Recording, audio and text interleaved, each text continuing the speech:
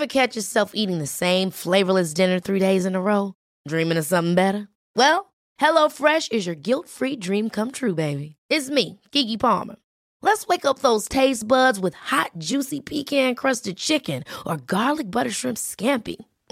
Hello Fresh. Stop dreaming of all the delicious possibilities and dig in at HelloFresh.com. Let's get this dinner party started.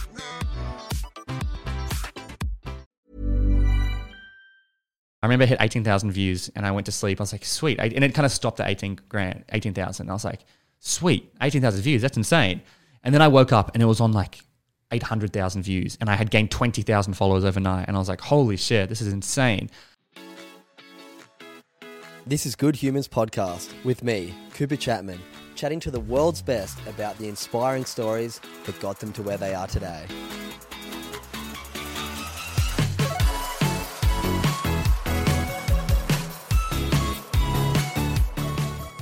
Hello, all of you good humans out there. Thanks for tuning in to Good Humans Podcast once again. Today we have a pretty special guest. This guy is absolutely killing it in the podcast game. He has got over 1 million combined followers on TikTok across a few different pages. His podcast has had over 500,000 downloads over the last couple of years. But what inspires me most about this guy is that he's doing it all for the right reason. He realized in school he didn't really get taught all of the skills that he feel like he needed to. So he's taken it upon himself to educate people through the power of social media, the skills that you don't learn at school. Very similar values and very similar mindset to the way that I like to look at my life, to be honest. And yeah, it was great to get to catch up with Byron. Byron Dempsey is his name.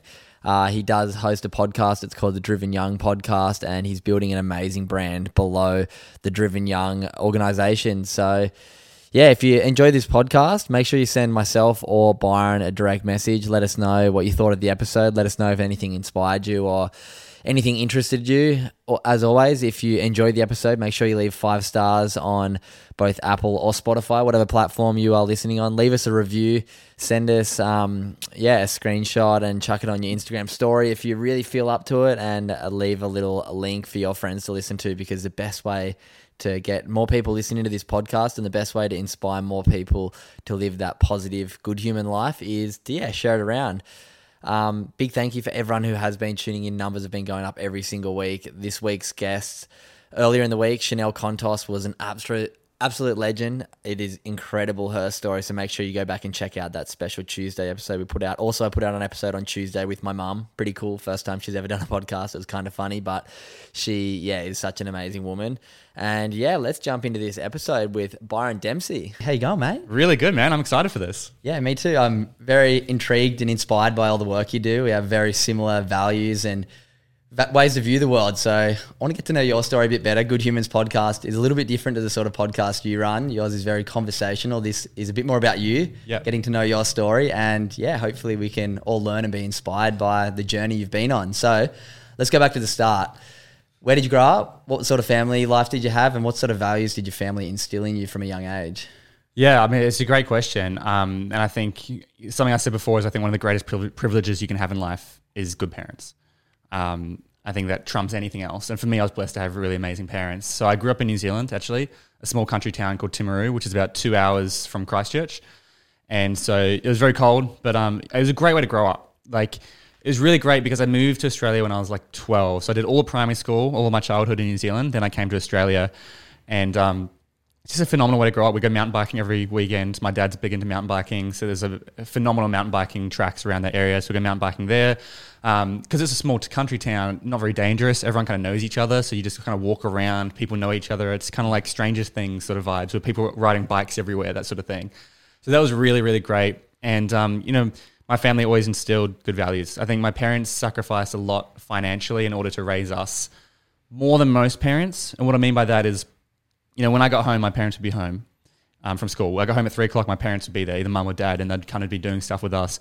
A lot of my friends, when they got home, and I was jealous of them, their parents would be home until 5 or 6 o'clock. And so they got free time to do whatever they wanted. But in hindsight, it's like, but my parents sacrificed a bit of that to be with us. And they ran businesses their kind of entire lives. Most of them failed, or they sold them or whatever. Now my mum's got a successful business, but that probably helped me entrepreneurially as well. So even little stuff like I used to be into Lego, and we used to there was this device that came out which would allow you to separate the bricks. So sometimes the bricks would get stuck together and you couldn't break them apart. And my dad inspired me to like bulk buy like 1,000 of them and sell them to friends and like that sort of stuff. And I think that goes a long way in terms of like instilling values and who you want to become. So very grateful for how I grew up, and yeah, I love my childhood, which I think very few people can say. Yeah, I think having that reflection back to your childhood, and it's so cool that you do look at it like that, is really special. One thing, do you have siblings? And then what was that trip over like, moving from New Zealand to Australia, and what was the reason behind that? So I got 2 siblings. I got one younger brother and one younger sister. Brother's 21, to give context, I'm 23, and younger sister's 19. And to be honest, the reason there's a few reasons we moved, but I think in 2010 on Christmas Eve, our house burnt down. Wow. We had a huge house fire. Whole house was gone. Like it was still standing, but everything was charcoal, black. You know, we lost everything. Anything that we could recover was just engulfed in smoke. So the smell was horrendous. So even I've got stuff that we recovered to this day, like 15 years later, and you can still smell the smoke. Now, luckily, we weren't in the house. And this is where the funny thing is in terms of perspective. People always have the same reaction when I say, you know, our house burnt down. They go, I'm so sorry. And then say, and it happened on Christmas Eve. And they go, oh, that's the worst time for your house to, you know, burn down. But it's not, because what's the one time a year you can guarantee we're going to be away with family? Christmas. True. So we were at my granddad's house, so no one was hurt, which is ultimately the most important thing. So that we had to rent in like a, you know, pretty shitty little house for a year or two. And then we moved to Australia, rented it again for another year. My bedroom was in the garage, which is good fun. And then eventually we got our home, and we couldn't even afford a home in Sydney at the time. And so we had to split it with my grandma. So my grandma owns half our home. And that transition was interesting. I think it was perfect timing for me, because there's not much opportunity. Once you hit 18 in this country town, there's no opportunity. Like there's nothing to do. And so with what I do now with my podcast, with everything I do, being in Sydney has allowed me to do that. It gives me access to people, networks and everything that New Zealand just doesn't have. Even in Auckland, like New Zealand's very limited. Australia is quite limited as well. But there's a lot more opportunity. So the transition was interesting. I say my accent got bullied out of me. I don't know if you know like Australian culture, you know how they kind of say Australians can be a little bit racist or jokey and stuff, and it's not on the nose. I feel like I kind of experienced that because Kiwis, you know, they take the piss, but it's like 2-3 years later, they're still making the same jokes, and it's just like, all right, guys, come on. Yeah. And you say, you know, sex, and they say sex, oh, you want to have sex with me or whatever, sex or whatever. So the transition was fine though. Like I think it was my 7th school. Wow. And I had one main school, but I jumped between different schools when we were traveling and stuff. So I was used to being the new kid and used to that uncomfortable making friends. So I settled in quite well. Yeah, sounds like you had some forced opportunities to become very resilient from a young age. Yeah.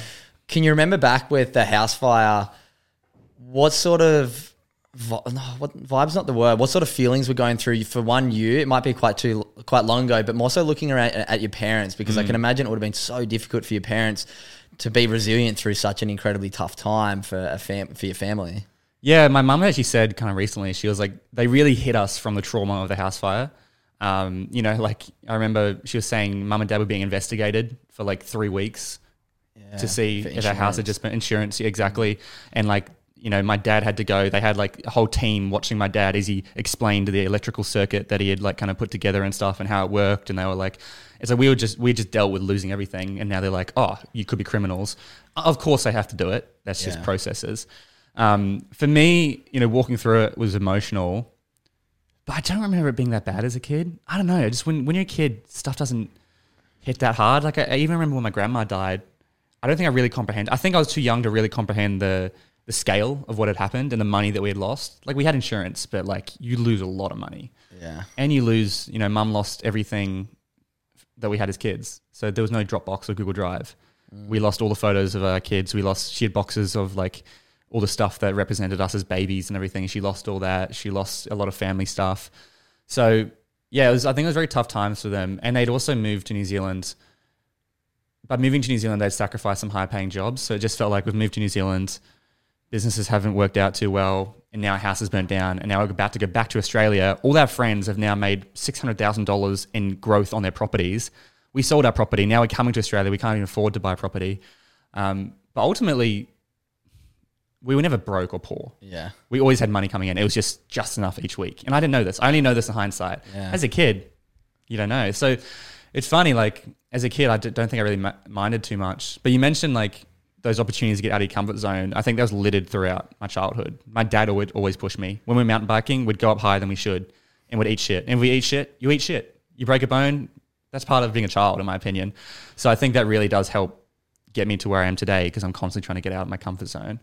Yeah, I think it's so important. And I think we are, especially nowadays, I look back at my upbringing, even at my local beach where I come from, North Narrabeen is we call it grommet abuse as surfers. You kind of get intentionally bullied to harden you up so that you can somewhat be ready for life. And nowadays the parents almost shelter kids. And I think it happens across all industries, across education and across sport. You get participation awards. You like barely can fail if you just stick it out at school. And I think it's important to build resilience to fail. I think failing, me now having a small business and trying to grow in podcasting and my business, my favorite thing to do is make mistakes because it means I learned something. And if I'm learning from it, it's not really a mistake. And I know listening to a lot of your content, you have a very similar mindset. Going through school, you touched on briefly bullying, coming from with a bit of an accent. I've actually had a lot of Kiwi guests on this, from Anton Leonard-Brown, one of the All Blacks, Taylor Clement, one of my ambassadors, and then also Billy Stammen, another Kiwi surfer. I love the Kiwis. Yeah. The Kiwis are legends. New Zealand's a magical place. Yeah. I love it.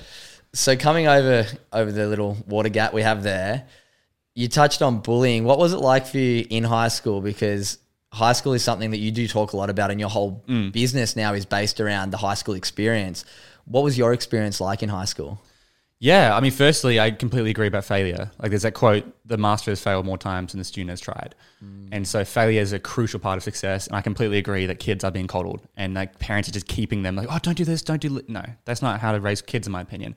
But yeah, for me, people wouldn't even say it's bullying because in Australia it's just kind of like banter. Yeah. And like, I never thought of it as bullying as younger, but in hindsight, people are like, oh, you lost your accent. And I'm like, no joke, jokes aside, it literally got bullied out of me. Like I just got sick of people just saying, sheep fucker, or sorry if we can swear or not, but or like you want to have sex on my dick or whatever. Like it's all funny, but the thing is you go from one class, people laugh, then you go to the next one, same joke. And so from your perspective, it's like, oh, I haven't heard this before, but from them, it's all fresh. So I mean, I'm pulling stuff out of it. Like I wasn't really bullied, but I mean, for me, I think a lot of people have this perception I hated high school because I talk a lot about how much I disagree with the education system. It's not true. I actually enjoyed high school. Yeah. I enjoyed the social aspects of it. In my final year of high school, I did 2 major works, which is where you get to like work on one project for a year, which was so fun. I did one. I rebuilt a motorbike from scratch, a Suzuki GN 250, which is really fun. Like build a cafe style. My teacher would stay back with me. My dad would come in, the 3 of us, we'd be working on it, like phenomenal. For visual arts, I did a video project, which I put my heart and soul into and ended up getting top marks in New South Wales. And then everything else I sucked at. So, not sucked, but I was very average at exams. I just really am not good at memorizing. I don't memorize stuff very well. Even for like Empower You, this program I run, like we're doing 12-hour days of presenting. I don't memorize stuff. I learn the content and memorize some key points, and then I can just expand on each point. If you can't memorize 12 hours of content. Like it's impossible. Tough. Not impossible, very difficult. So I just disagreed with the way we were memorizing, especially when it came to writing essays. So like I literally learned how to write an essay was to take the year 12, we got the best mark above us. You take their essay, pretty much copy it word for word. And then in an exam, you just like reshift it for the question. That adapt it to the question. I always heard that, adapt to the question. I'm like, but shouldn't we be, it just doesn't make any sense to me. It's like, this, how am I going to use this in the real world? And that realization started to come to me probably subconsciously and a little bit consciously in final senior years where I'm like, when am I going to use this in biology? Like, when am I going to use this math? When am I going to use this English? Almost anything I learned in the final years of high school, none of it was that practical to apply. Sure, it's good to have, but by choosing to do math, you're choosing not to do something else. Opportunity cost, right? So it's like, oh, you don't think we should be learning math? No, I do. But I think there's more important stuff we could be learning that trumps math. Absolutely. And when I say math, I mean advanced Pythagoras and stuff. I think basic math, of course, is very important. But we're talking about senior. I really specialize in talking probably about 11 and 12, the final years of high school. I actually saw a really funny meme today that was like, I'm so glad I learned so much about parallelograms at school because because parallelogram season's coming up right now relating to like tax season. And it's like, It's so true. There's so many. The four things that I kind of think we really miss out on. One is well-being. Obviously, that's my topic with the Good Human Factory and this podcast, trying to encourage people. Funny enough, though, is like super important, difficult to teach. Yeah, and this is the thing that I wanted to touch with and talk to you about. I mean, I was going to say off air, and hopefully I'll jump on your podcast as well, which we will talk about. Absolutely. But something that really happens is the teachers feel like they have a lack of education. It doesn't come back on the teachers. I believe it is important to have more outside influences come into schools and educate in different topics, because to think that the handful of teachers that you have in your school are going to connect and educate you and build that engagement is completely wrong. Like, we don't engage with everybody we connect with. We get put in that classroom. Makes it very difficult. And that's a danger of primary school when you get one teacher for a year, which is an interesting concept when you think about like having one teacher for a year. Like that can stuff a kid up. Yeah. It did stuff my brother up, to be honest. Interesting on that. Sorry, you go. No, I was just going to say he had a teacher that, God bless her, I'm sure she was a great teacher. He was a bit of a shit kid, but they just did not connect. And so for a year, he just became like this, delinquent or whatever you want to call it. And that affected him long term, I think. Yeah, well, my younger sister, actually, she's a primary school teacher, and they've got a shortage of teachers right now. She's in her last year of uni, and they've just offered all the last year uni students to graduate early, still have to do 2 days a week uni, but get them a 3 days a week full-time job. Oh, nice. And to like sort of summarize the story quickly, one of my cousins goes to our local school, and they've been like losing teachers all the time. And her mum, my auntie, is like, oh, it sucks right now. They just keep losing the teacher, but it's actually probably setting them up for a good thing to like continue to have to learn from different people. And the parents are all bummed because they want that structure, but sometimes that lack of structure can be beneficial. And now they've offered my younger sister the job to teach that class because they're just struggling to find teachers. And yeah, I mean, there's benefits and disadvantages. Benefits, you can build a relationship with the kids. You know what they're going through. You've got you've got a relationship with their parents and stuff. The downside is if you've got a certain style of teaching and that doesn't apply to your kid, they're stuck for a year, which can be brutal. Like I remember in primary school, you're like praying to get certain teachers. In high school, I do remember the stakes aren't as high because it's just one class. But if it's a class you love, like economics for me, I love, but year 12, my teacher just dropped the ball and I just hated the subject because all we did was read from a textbook, which is not how I learn. I learn from doing stuff like that, asking questions, getting engaging and stuff. So yeah, there's pros and cons. Yeah, I find similarities with that. My favorite topic in like year 11 and 12 was my topic that I did the worst in, but I was the most interested in. That was modern history. Like I was fascinated with like why the world is the way it is.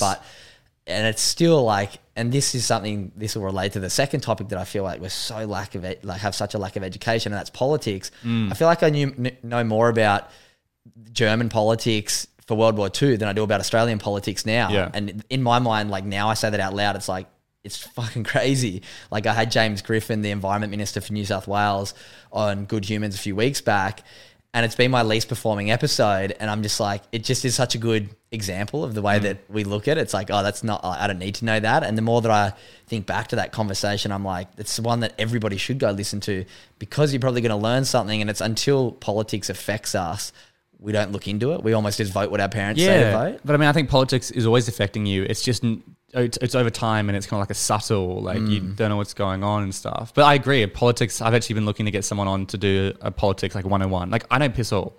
I know nothing about politics. And I feel like we're pretty switched on people who are willing and literally like have the humility to say we don't know anything. Yeah, I'm constantly learning and I'm interested in this stuff. And if I don't... And it confuses us. Yeah, but I mean, I haven't learnt it. Like I don't know where to learn it. Unless I wanted to get into it. I'm sure if I wanted to learn it, I could. Absolutely. But I do want to do like a basic episode, as you mentioned, because I think that's super important. Yeah, I think that's fun. So like there too, well-being, I think that's where we are seeing a decline in mental health, because people are getting permission every single day. You hear radios on the ad, here's the number to call, here's how to spot the signs. And like I keep saying, it's super important to know, but I feel like the whole market of mental health is saturated in that area. And that's why I love people like you talking about it in a different way and going like, hey, it's because we've got a fundamental problem from the beginning in the education system, and we need to begin to adapt. And Bro, everything stems from education. That's why I'm so passionate about it. I'm like, every problem on the earth can be solved through education. Climate change, no one's doing any climate change. We can solve it if we educated the next generation to believe in it and understand the impacts. No one's born a racist. People have positive connotations with education, but it's equally as negative. Absolutely. You're educated to become a racist or misogynist or whatever it is. That's through education. So we can solve it's like almost the baseline of everything we do is through education. So if we can, and mental health and all that, and even like the way I approach mental health is less on the nose. Like you could easily pitch Empower You as a mental health program. We don't talk about mental health, but we teach you how to change your emotions. We surround you with incredible people. We get you dancing. We give you a phenomenal time where kids are crying. We get you to think back to your childhood. We get you to do an exercise which brings out tears and emotions and like all this stuff. We don't pitch it as mental health because it's just a personal development. But like that'll do more for your mental health than a lot of things on the market right now. Absolutely. And that's my thing. It's like if you want to improve your mental health, my opinion is get outside, surround yourself with better quality people. Yes, go see a therapist or talk to people, but do it in together with these other things. Don't just rely on a therapist or just rely on a pill for your depression or whatever. Like there's so much more you can be doing. Yeah, I'm massive on that. There's a good book, I don't know if you've heard of it, called Lost Connections, Johan Hari. No, I haven't. I do speak about this quite a lot. I know you read books and stuff. That's one that I've read a lot of books, and that's one that I like plead people to read because before I read that book, I did have was very skeptical around the whole pharmaceutical industry when it came to mental health. And once I read that book and it showed a lot of the studies behind that, in the 50s, they did like a lot of studies around the chemical imbalance that we've been marketed and told through the media. That's what's wrong with our mental health. It's like something like 2 to 5% or something is because of the chemical imbalance in our brain. And the whole others is around like lost connections, around all these different things in our life that we're disconnected from, yet we're almost told that so much of it is through that. I actually did a few of my own just individual little Instagram poll studies on like, if you're using antidepressants, did you get offered something else before getting offered antidepressants? And I think it was something like 75% of people said they weren't. That's insane. Like, that's insane. And the thing is, the thing about young people is they will do anything they possibly can to avoid work or like any way out, they will take it. And they're just full of excuses, man. Like COVID has brought out excuses. They're like, I don't want to go out because of COVID. It's like, dude, nothing's going to happen. It's basically everyone, it's run through the whole city now. Like it's just, I could pull out excuses. Like everyone's full of excuses. And so it's super, super frustrating. So if a doctor says, oh, take an antidepressant, this will fix you, they'll take it. If they don't have to go for walks, they don't have to do anything else, it's an easy fix, they'll take it. And that's not I'm not saying this to belittle young people, but it's like, that's how we've grown up. We'll take any exit. Like, and that's a great, you probably heard me talk about like Jesse Martin, who sailed around the world solo. He was the youngest person in the world to sail around the world solo. He's Australian. He did it in 1998 at 17 years old. 11 months he spent by himself going around the world on his boat. And when he was asked, how did you succeed when so many others have failed? He said, because I had no exits. Whenever I felt down, I would give up. I gave up multiple times, but as soon as I give up, I'd start heading to land, but it was 3 weeks away. A week later, I'd feel good and I'd be like, you know what? I can do this. And so the reason he was able to succeed is because he had no exits. If he had an exit, he would have just given up because he gave up so many times. And so many people, young people, have way too many exits. They have exit. Parents give them the exit. Like Empower You. Before Empower You, it's a 2-day program, right? We normally have 2 or 3 kids who don't come back on the Sunday because they can't cop it. It's too much work for them. Or it's not for me. Or it's like, and parents let them do that.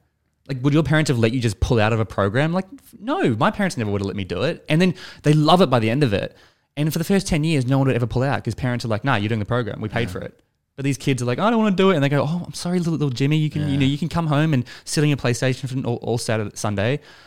And then the parents, like the kids are happy with the parents and the parents are happy because the kid's happy. But long term, you're actually damaging your child because you're not giving them what they should have. Yeah, and resilience is such an important thing. And there's a lot of studies around resilience being pretty much one of the most important traits. Like successful and talent will only get you so far. There's a great book called Grit by Angela Duckworth. Grit. Unbelievable. That was one of the first self-development books I read, and that really opened my curiosity to self-development and realizing... It was actually... I did an episode with 2 guys in Melbourne who read a book a week, and they've got a whole podcast on it called What Will You Learn? And they've written an amazing book. And when I asked what book would you recommend to young people, I think one of them said Grit was the number 1 book to get started on. Yeah, that was one of the first ones I remember. I remember I was at a surf comp in Japan, and I had my best ever surf result. And like each night, I just built this good little routine where I'd come home and instead of sitting there on Netflix, I'd sit there and just like read until I like got tired, and then I'd take a nap, and then I ended up having a really good result. But it just, if you can find books that really pull you in and you can actually implement the things that you learn, and that's what something that you're really big on, is trying to actually, like, you can be told so much good stuff. People might be listening today and hear so many things like, oh, I need to get more resilient, but what are you going to do about it? Like when that fork comes in the road, that's a difficult situation or the easy route out? What are you going to do about it? One that I like to say is, if you could put up in a pill something that's going to make you like have a happier life, that's going to make you lower your heart rate, it's going to make you calmer, it's going to improve your relationships, would you take it? And everyone says yes, but then you go, well, if you get all of these benefits from 10 minutes of meditation a day, are you going to do it? And people say, I can't find the time. Yeah. It's like That's bullshit. Yeah. Even the busiest, Elon Musk could find 10 minutes in a day to meditate. Absolutely. And that's where a big thing with my, with the Good Human Factory is the 1% Club. I'll explain it to you now, actually, because there'll be people listening. So I had a realization probably 250 days ago now. I was sitting there doing a meditation. I was like, far out, like, I know all this great stuff. I market it and say about it all the time, but I probably didn't have the accountability myself. And I learned through these groups that I did with somebody that you're 95% more likely to stick to something if you're in an accountability group. And then I was like, far out, maybe I can create some accountability groups for myself to make sure I do 10 minutes meditation a day. I was like, surely being the mental health guy, I can do 10 minutes a day and I can do 3 things I'm grateful for, because I understand the benefits of both of them. And I was like, all right, maybe I can package this up nicely. So 1% of your day, we should all agree we can spend on our mental health. Like, Yes. So I was like, 1% is 14 minutes of your day. So I was like, 10 minutes meditation in the morning, 4 minutes of gratitude at night. Nice. And that group's grown now, I was telling you before this, to like 700, I think close to 800 people now every single day getting this. But it's that dedication and that accountability that comes with, knowing I actually have to implement to see change. So many people are waiting for that pill to pop up that's going to change something, or it's the instant gratification pill, which is huge. Like, again, that's something young people suffer from massively. Like the new commodity in the world right now is speed. Like, look at Uber, Amazon, the biggest company in the world, 1 day delivery. I think they're trying to do like 6 hours in America or something. Like, everything is speed. It's crazy. Uber Eats, like everything is speed. Netflix beat Blockbuster because you can watch movies faster. Everything is speed. We can get any movie we want. We can get anything we want now. Like you mentioned before about, like, implementing. They used to say knowledge is power, because it used to be power. But now with the internet, knowledge is potential power, because anyone can get information. It's people who actually implement it. How many people say they want to start a podcast? How many people say they have this business idea, but they don't do it? But the 1% thing, that's a cool concept. I didn't realize that's where the 1% name came from. 14 minutes a day. Yeah, 14 minutes. And that's where the podcast, the 1% podcast, which is my other podcast I host, that's a platform for me to share some gratitudes from the 1% Club, but then also share one topic that I find curious, because I feel like I've learned so much that I want to get to share. But the 1% podcast is always less than 14 minutes. So it's like, it doesn't take that much of your time, but you'll probably learn something or be inspired. I'm going to move on to the next sort of little stage that I want to talk to you about quickly. And that's your journey into podcasting. And you kind of touched on it then really quickly. Where did you find that courage to jump over the line and actually do it? And what was that process? Because it is quite daunting, and it is, at the start, always, like you said earlier, you don't get that many views. What was that journey like for you starting? Yeah, I mean, it's funny because, like, I don't know if you've had the same. Do you ever look back on stuff in your life and you go, how the fuck did I do that? Like, I don't know. I genuinely don't know how I did that. Like, it's same with the podcast. And, like, no one was starting podcasts at this. And look, 2018, it was still a big industry, but it wasn't your everyday person was starting it. Especially it was, over here, not young people. It was mainly celebrities, Hamish and Andy, radio hosts, whatever. First of all, I had seen the potential at the podcasting conference, which made me go, holy crap. And I just spent 2 days learning all these strategies, seeing everyone who had their podcast. I was like, my God, this is such a cool space to be in. Yeah. Secondly, Glenn's company is called Dent Global. They run a flagship program called the Key Person of Influence. They specialize in helping business owners become the go-to brand in their industry. For example, the go-to brand, let's say, what's an example? I guess I'm trying to be the go-to brand in the education for young people space. So whenever people go, I don't know. I think education needs an update. Oh, you should listen to this guy, Byron Dempsey. That's who I'm trying to be. And that's kind of who I'm trying to build my brand to be. So whenever people think of dentistry, they think of this guy. He's a dentist in the space. Yeah. They think of mental health, they think of Cooper or whatever. And whatever it is. And so they help you write a book. They help you publish content. They help you build your brand. They help you nail your pitch, articulate your ideas. So I sat on all those workshops. So I think by being around that for 2 years straight, I'd seen business owners go through it. I'd seen, like, there are a lot of dumb business owners out there. Like, I'd seen some people who should not be running businesses and they were still doing it. So I think that probably made me go, well, if they can do it, I can do it. And then again, I just did it. I had the idea and I did it. Yeah. I was like, this is a cool idea. I want to do this. That would be really fun. I could learn from people. I'll do it. Yeah. And there's this concept that we talk about called the audience of none, which is what would you do to an audience of 0 people? If you're on stage, what would you perform to an audience of 0 people? Would you be a doctor if you couldn't say you had a PhD, if you didn't put doctor in front of your name, if you only got 70K a year instead of $250,000, but you still got to help people? Is that because that's the main reason you should be a doctor, not for the other things. Yeah. Those are status. Yes, they're great and then you should still have them, but what would you do to an audience of 0 people? And podcasting to me is almost the most literal example of that, because unless you're someone who's already got a name for themselves, you're going to have an audience of 0 people when you first start. And so how do you get through that? If you're getting fixated on the numbers, you're not going to last. Because as I said to you before, 85% of podcasts don't make it past 7 episodes. So it's super, super important to have an audience of none concept when going into podcasting or anything in general. Yeah, I think it's and something that I've kind of lived by, and you'll like this as well being a content creator, is if the first thing you put out, you look back and you loved it, you waited too long to put it out. Yeah. I love that. And then going kind of off this whole why, and it's really nice to hear you speak of it like that. Do you like, I'm surely you know Simon Sinek. Yes, start with why. Yeah. I think that's a really good start point for people. Phenomenal. From TED a resource point of view. Yeah, from a resource point of view, the TED Talks, Simon Sinek Start With Why, I get so inspired by that. I've picked up so many of my skills just from looking at other people who are doing really well in the thing. Yeah. Like you're a great example, like your TikTok and your way of growing through TikTok, I'm super inspired by, and I'm really trying to mimic a lot of it. Where did that passion with social media come and content creation? Because I know you said at high school that was something you were passionate about, but where did you discover TikTok as a platform for growth? Well, first of all, yeah, you're right. Like I think Martin Scorsese said, if your first draft doesn't make you feel physically sick, then you've done something wrong. Yeah. So if you're posting it and you look back and you go, that was good. And I look back at my content and I go, it was good. I think it's very good for what I had at the time. Exactly. Very different to my content now. Yeah, me too. And so how I got into TikTok was, as I mentioned, my job was to grow this guy's social media. So I was running marketing campaigns. I was spending like 15, I was spending like $3,000 a week on ads, not my own money, but like his money. And I was responsible for that. We were filling up workshops. I was boosting videos. We were posting content. I was learning how to edit using different systems and stuff. And I was very hyper aware of the importance of building a personal brand and how important that is for you long term. So that's where I went. Podcasting would be a great way for me to build my own personal brand using video content. I've got the cameras. Again, I use my DSLR camera I won in high school. I still use that today, and my iPhone. And I still use my iPhone today. So don't let equipment get in the way. I spent like $400 on Amazon microphones, and I still use them today. I've got good mics now. These aren't even mine. I just use these because my roommate has them, and he's a musician. So for me, podcasting was huge because I could kill multiple birds with one stone. And then TikTok, I was posting on Instagram, before Instagram Reels and that, Instagram, LinkedIn, Facebook, and getting pissel. Like I'm talking 4 or 5 views a video, which is probably just not even a view because no one's actually watching it. So I was getting nothing. I was putting all this work into it. And again, I was still doing heaps of other stuff. It was still fun creating the content. But then when COVID hit, I lost all my clients from my main business, my video marketing agency. And I had all this free time, and I had the COVID government benefit. So I had some money coming in. I had to move out of my office and cut costs and everything, but I had some income coming in. And I was like, I'd been on TikTok for a little bit, and I'd already posted a few on my other account, like just an account. And I had a few viral videos unintentionally of like my dog and stuff. Me too. And I stupidly still didn't recognize the power of the platform after getting multiple viral videos on my other account. It still took me like 3-6 months to get onto it.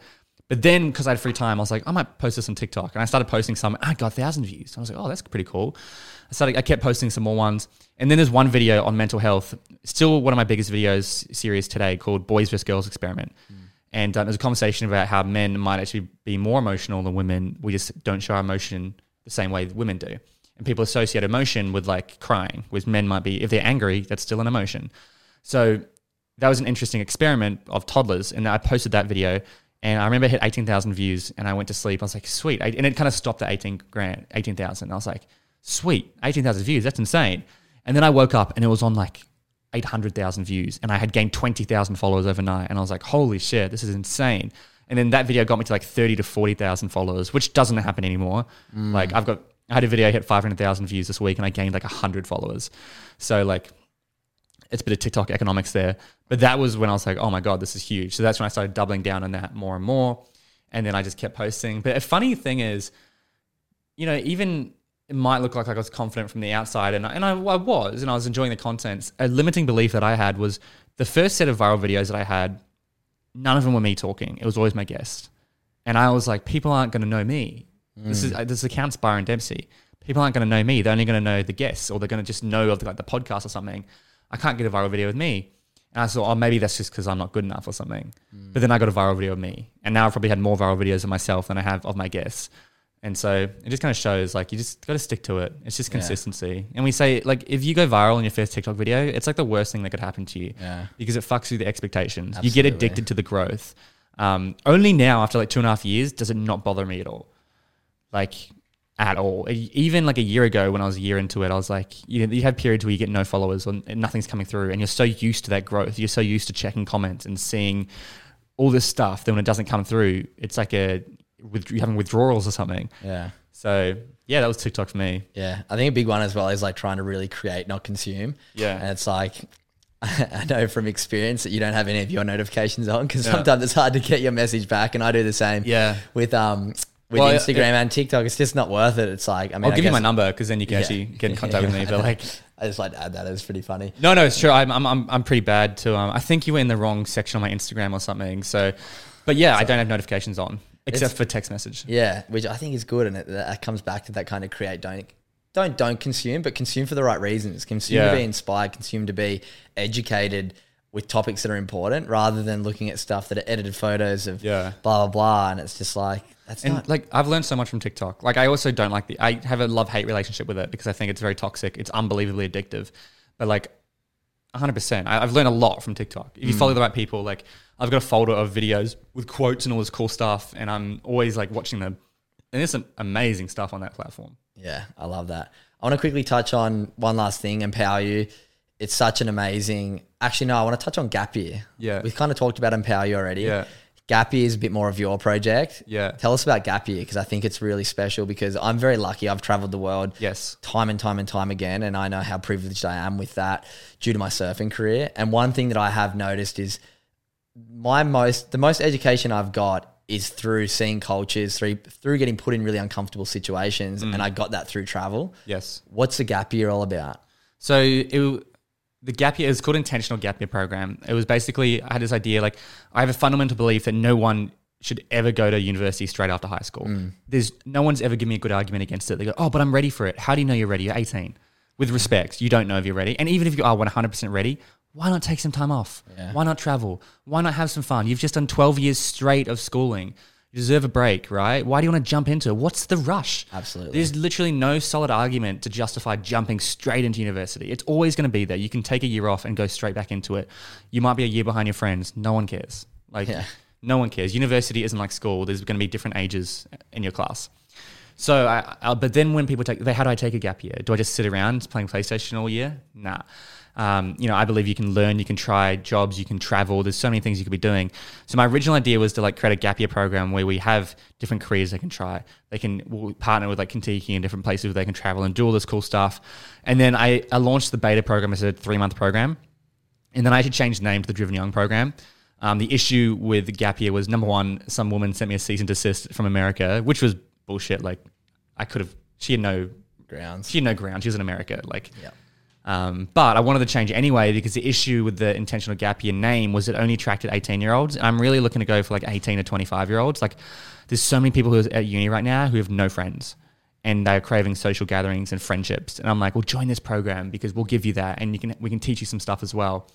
So it's not like a full-time program. So now I'm actually almost finished it. It's the 3-month program called the Driven Young program. And every Monday night we do workshops on financial literacy, how to build your resume, investing, whatever it is. It's just storytelling. We just did one on. And then we also do a social meetup every weekend. Pub crawl, house party, camping trip, boat party. Tomorrow's a bush hike. So like whatever it is. And it's just a really cool way to connect with people, have a bit of a tribe, have a bit of a community. You can bounce ideas. We've got our own social media platform. And it's been interesting. I would love to go back to the Intentional Gap Year model of like a whole year. I just need a lot of money and a lot of time and a lot more resources to do that. I don't have any of that yet. But the program's been, I think, a good success. Like it's the worst possible time to run it because we got hit with COVID and then it's been raining nonstop. Yeah. But it's been good. Like we've got some really amazing young people in that program. Yeah, I think it's so important, and something that you hear time and time again, people going from school straight to uni. It blows my mind how many people do business. Like it absolutely blows my mind. Business, psychology and law three of the not most useless. Three of the degrees I see people doing when they're not sure that what they want to do. They go, I'll just do psychology. Yeah. It's a big commitment to just do it on a whim. And it's unless you actually want to be a psychologist, it's not super helpful. Yes, you'll get something out of it, but what you could have done in those 3 years, opportunity cost, is greater. Business is the worst example. Oh, business blows my horrendous. mind. You go and do business to come and work for somebody like me or you who didn't go and do business and built a business and need to employ people who... Yeah, business degree isn't for entrepreneurship. It's for like corporate and going into management roles. Yeah. But people don't realize that. Yeah, and seriously, people... The issue is... University is just a... Well, the issue is like a lot of people... They get addicted to this feeling of security. We're conditioned to have security from like a young age. So in year 5, you know, next year you'll be in year 6. Then you know you'll be in year 7. And even if you travel or you do something or something happens, you know you have that security each year. As soon as you finish year 12 or you hit 18 and you're like, holy shit, what am I doing next year? I don't know. It's not laid out for me. There's no blueprint. Oh, wait, I'll follow the blueprint, which is university. And that'll buy me 3 years to figure my shit out. It'll buy me 3 years where when people ask me, what am I doing? I feel like I'm a success. No one's going to question me because I'm doing university. That's what smart people do. Then they hit year 3 and they go, holy shit, this feeling's coming up again. Let me do a 2-year master's degree. Now they're 24. They've just finished and they're like, wait, now what am I doing? Let me take this job that I don't really enjoy. I might as well get a job and leverage that degree. Otherwise I've wasted 50 grand in 5 years of my life. And then bang, that's where you get quarter life or midlife crises and people don't enjoy their life and they go down that route, which they don't want to do. Well, that's when people get trapped and they get a job that they don't like and they buy a house that they don't really want and they can't afford. Yeah. And then you end up being like, well, I need to stay in this job to afford it. And it's this vicious cycle. And you speak about it a lot. And anyone, make sure you go over and check out Byron's Driven Young podcast because you've got over 100 episodes now? 100. Sam Fricker was 100. Yeah, Sam Fricker's a legend. Sam Fricker's been on here. We've had a few common guests. And Steph Steer was last week's episode. So, yeah, maybe, I guess, before we wrap up, tell everyone where we can find everything about you. Where's Just Byron Dempsey. Google me, Dempsey. TikTok, it's all Byron Dempsey or Driven Young. My website's hopefully by the time this episode's out, my website should be live, my new one, which looks amazing. So I'm pumped for that. Epic. So Driven Young or Byron Dempsey, feel free to message me. I respond to all my messages. Like, just feel free to DM me with any questions or if you enjoy this episode, and I'll definitely respond. Absolutely love that. What's on the cards for you next? What's I know you're not like a couple year down the line goal kind of person because life is all about not reacting, but all about kind of being open and flexible. Yeah. What's the next 6 months looking like for you? I'm about to launch a new project to help young people get into the property market. So I'm actually purchasing my first property now, which is really cool. And we've got a strategy in partnering with an old client of mine who's a legend. He's been in the market for 10 years. He's got about 1,200 students, and we're helping people in Sydney get into the property market with no savings or like you don't need a high income job. And, that's very, very exciting. So they can get in the property market. That's a big thing. We're working on growing the podcast network. This new Men vs. Women podcast is coming out. I think it's going to be crushed. It's going to crush it. I'm just getting management for my brand. So hopefully I can get some more deals coming in. I've really got to prioritize money this year because I have never prioritized money and I think it's limiting what I can achieve. Now I've got more money coming in. I'm hiring an editor, which is freeing me up for more time to do stuff. So I definitely want to get more money coming in. I'm working on season 2 of my sexual assault podcast. We're trying to partner with a really big company. Potentially Spotify might buy that for us, which will be really exciting because that's something I'm quite passionate about. And Empower You as well. Empower You is huge. Like we're looking to start running that without Brent and expand that and grow that because the impact that has is massive in terms of like impact now. And then I want to travel more as well. I haven't been able to travel, of course, for the past 2 years. Have you done much travel? Not as much as I want to. Like I've been places, but I haven't done like long term and stuff. But I'm trying to build my lifestyle up so that I can travel and still earn money, which I could now. Yeah. But then I've got the Driven Young program as well. So that's a big priority as well. So that's a big revenue stream if I can grow that. It's been a challenge. So I'm still figuring out how the program's going to work and who I'm going to attract and everything.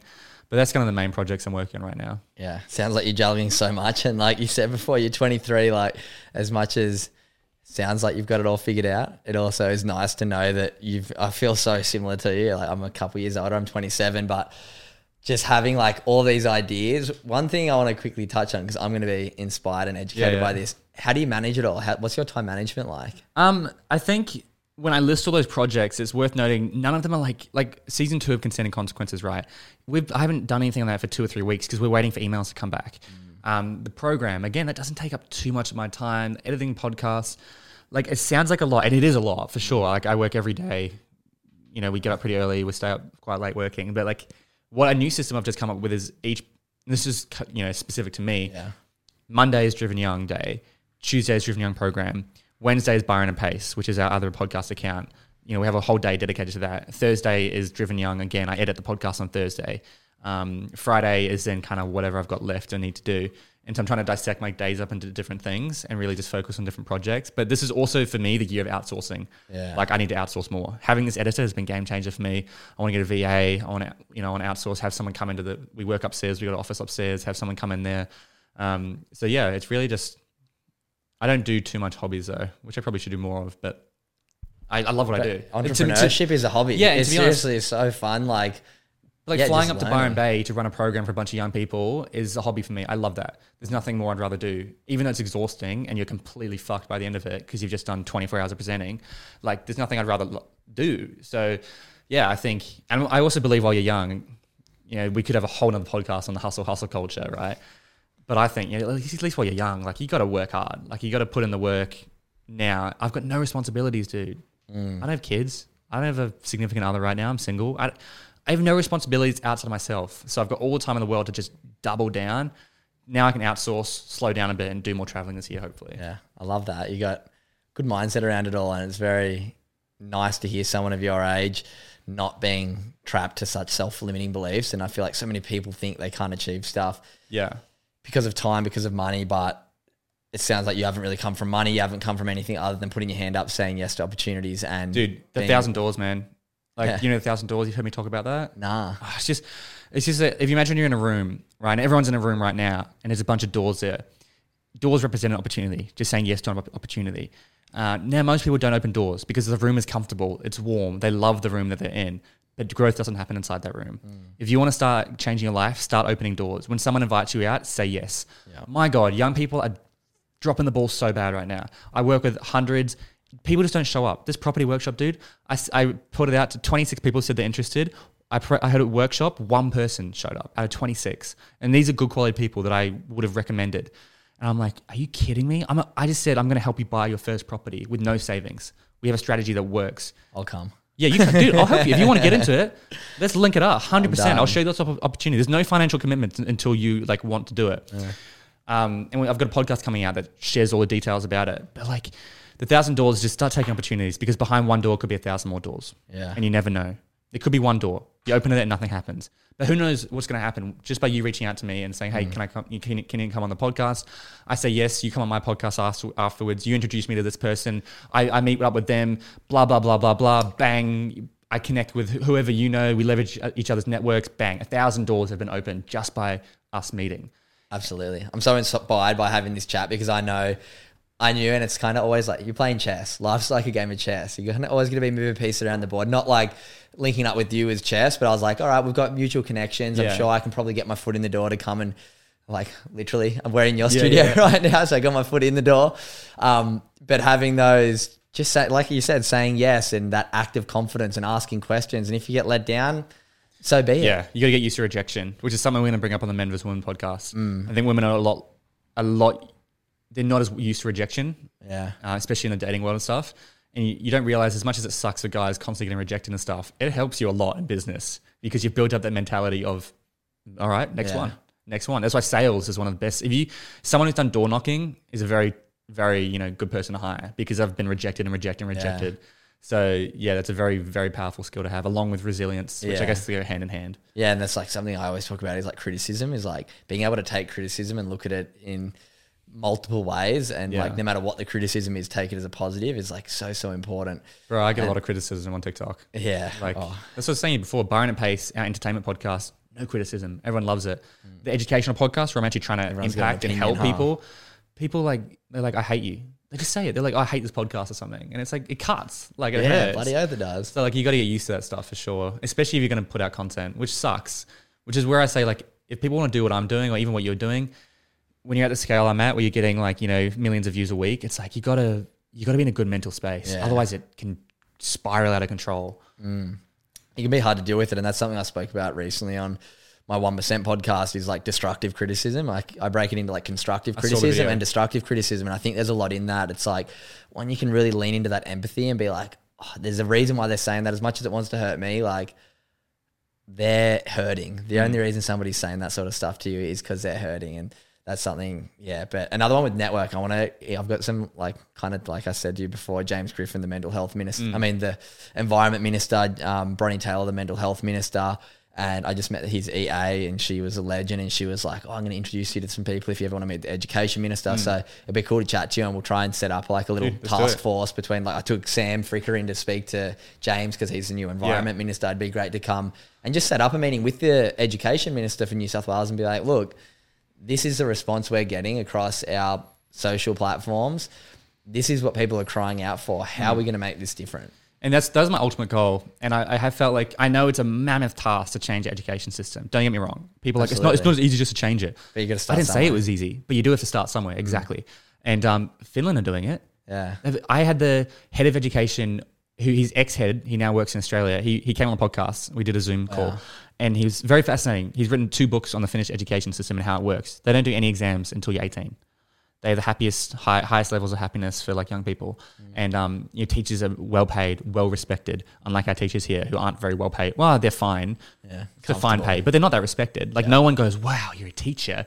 Like they go, wow, you're an engineer, you're a lawyer, you're a doctor. My son's a doctor. No one says, my son's a teacher. They kind of go, oh yeah, they're a teacher or whatever. Like my sister's a teacher. Your sister's a teacher. Like they don't get the respect they deserve, in my opinion, because it's one of the most important roles in society. Absolutely. And as a result, we end up attracting kind of shit teachers. Like you had shit teachers, I'm sure. Yeah. We should not be having any bad teachers. Teachers who don't care, who aren't nurturing. It's unacceptable. We should not be having any bad teachers at schools. Like it's too important of a role. We're shaping the next generation to have a bad teacher, and everyone has bad teachers. And then you know the difference between a bad and a good teacher. It can change the entire perception on the subject.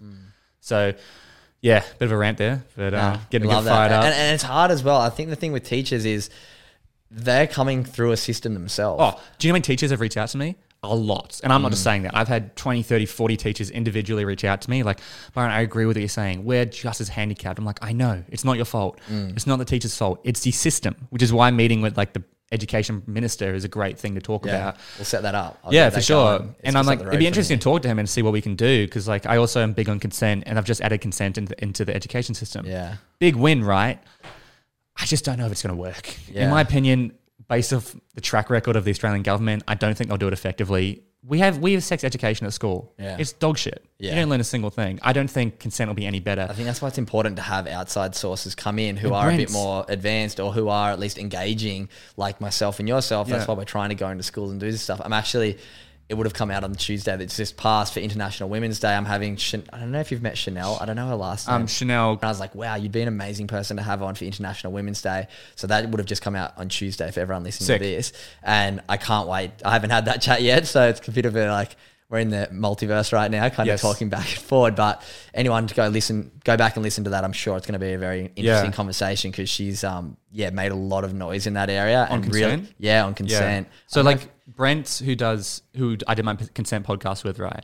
He it's interesting because even you hear like there's a few women who have spoken up and stuff, and I think those women are more attacking the government side, like reform. What Brent and I are trying to do is get reach to the everyday Australian. Yeah. I want young men to listen to this podcast, and hopefully they will, because the issue is, we know, I think there are a lot of dumbass young Australian men out there, and they don't want to listen to 2 women almost attack men for being rapists. There's a lot of podcasts out there where women do that, and so that's where it's like by having 2 young men kind of talk about it. We've had people hate us for that, and we've had people love us for it. It goes either way. They go, 2 men can't talk about this, or women go, it's so refreshing to see 2 men talk about it. But having Brent, like, you should see him present. He is next level. Yeah. He gets the boys laughing their ass off, and the next minute he's telling them that there's 10 people in here most like are going to commit a crime. Or, like, he gets very intense. And even for Empower You, like the amount of hours I spent practicing my presentation skills, learning stories, how do I keep them engaged? How many stretch breaks do we do? How do we do different strategies using the auditorium, getting them talking to each other, doing discussions? That's how we run Empower You. That's how I present. At school, it's just like, if you know the content, they can teach it. No, you can't. I said this before. Like you mentioned before, you've got to be engaging. You've got to use stories, be relatable. Yeah. That's how people learn.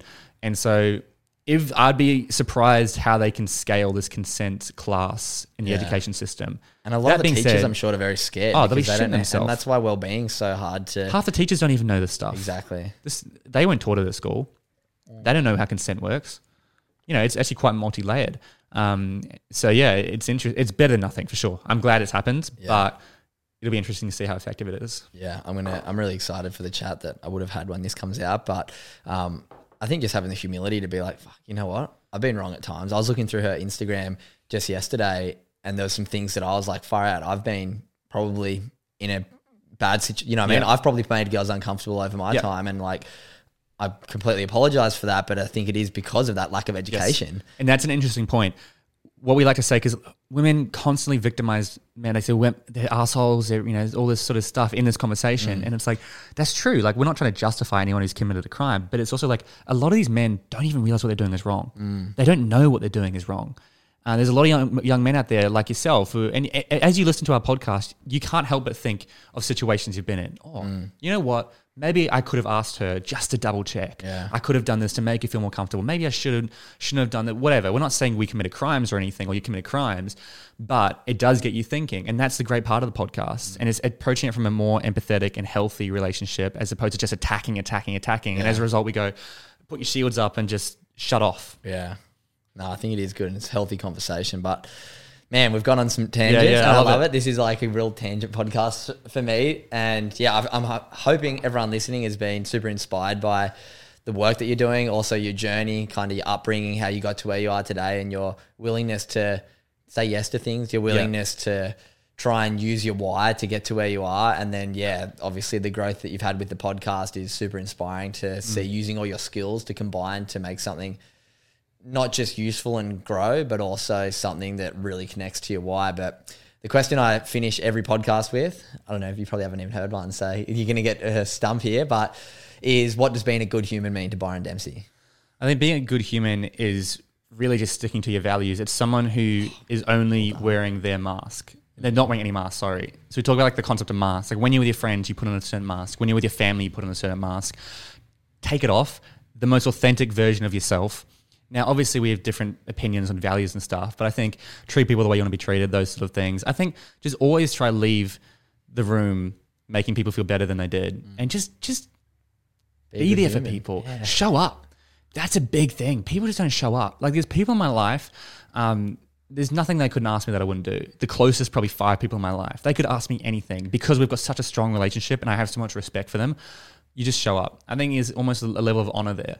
It's like, I'm honoring, you've done this for me, I'm going to honor that and do this for you. No exchange of money, just, helping each other out. So I think being a good human is just sticking to your values like wholeheartedly.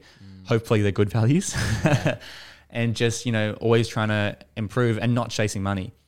I think audience and none concept, right? Chase impact, chase growth, chase contribution, give back, that sort of thing, because that's going to make you more fulfilled internally rather than being fulfilled externally by validation of others. So yeah, I think that's what's being a good human is for me. Service is everything. And I love that you touch values. Values is the whole basis of my Good Human Factory workshop. Living with good values, the byproduct of that is good mental health. Yes. And that's kind of what Good Humans podcast is all about.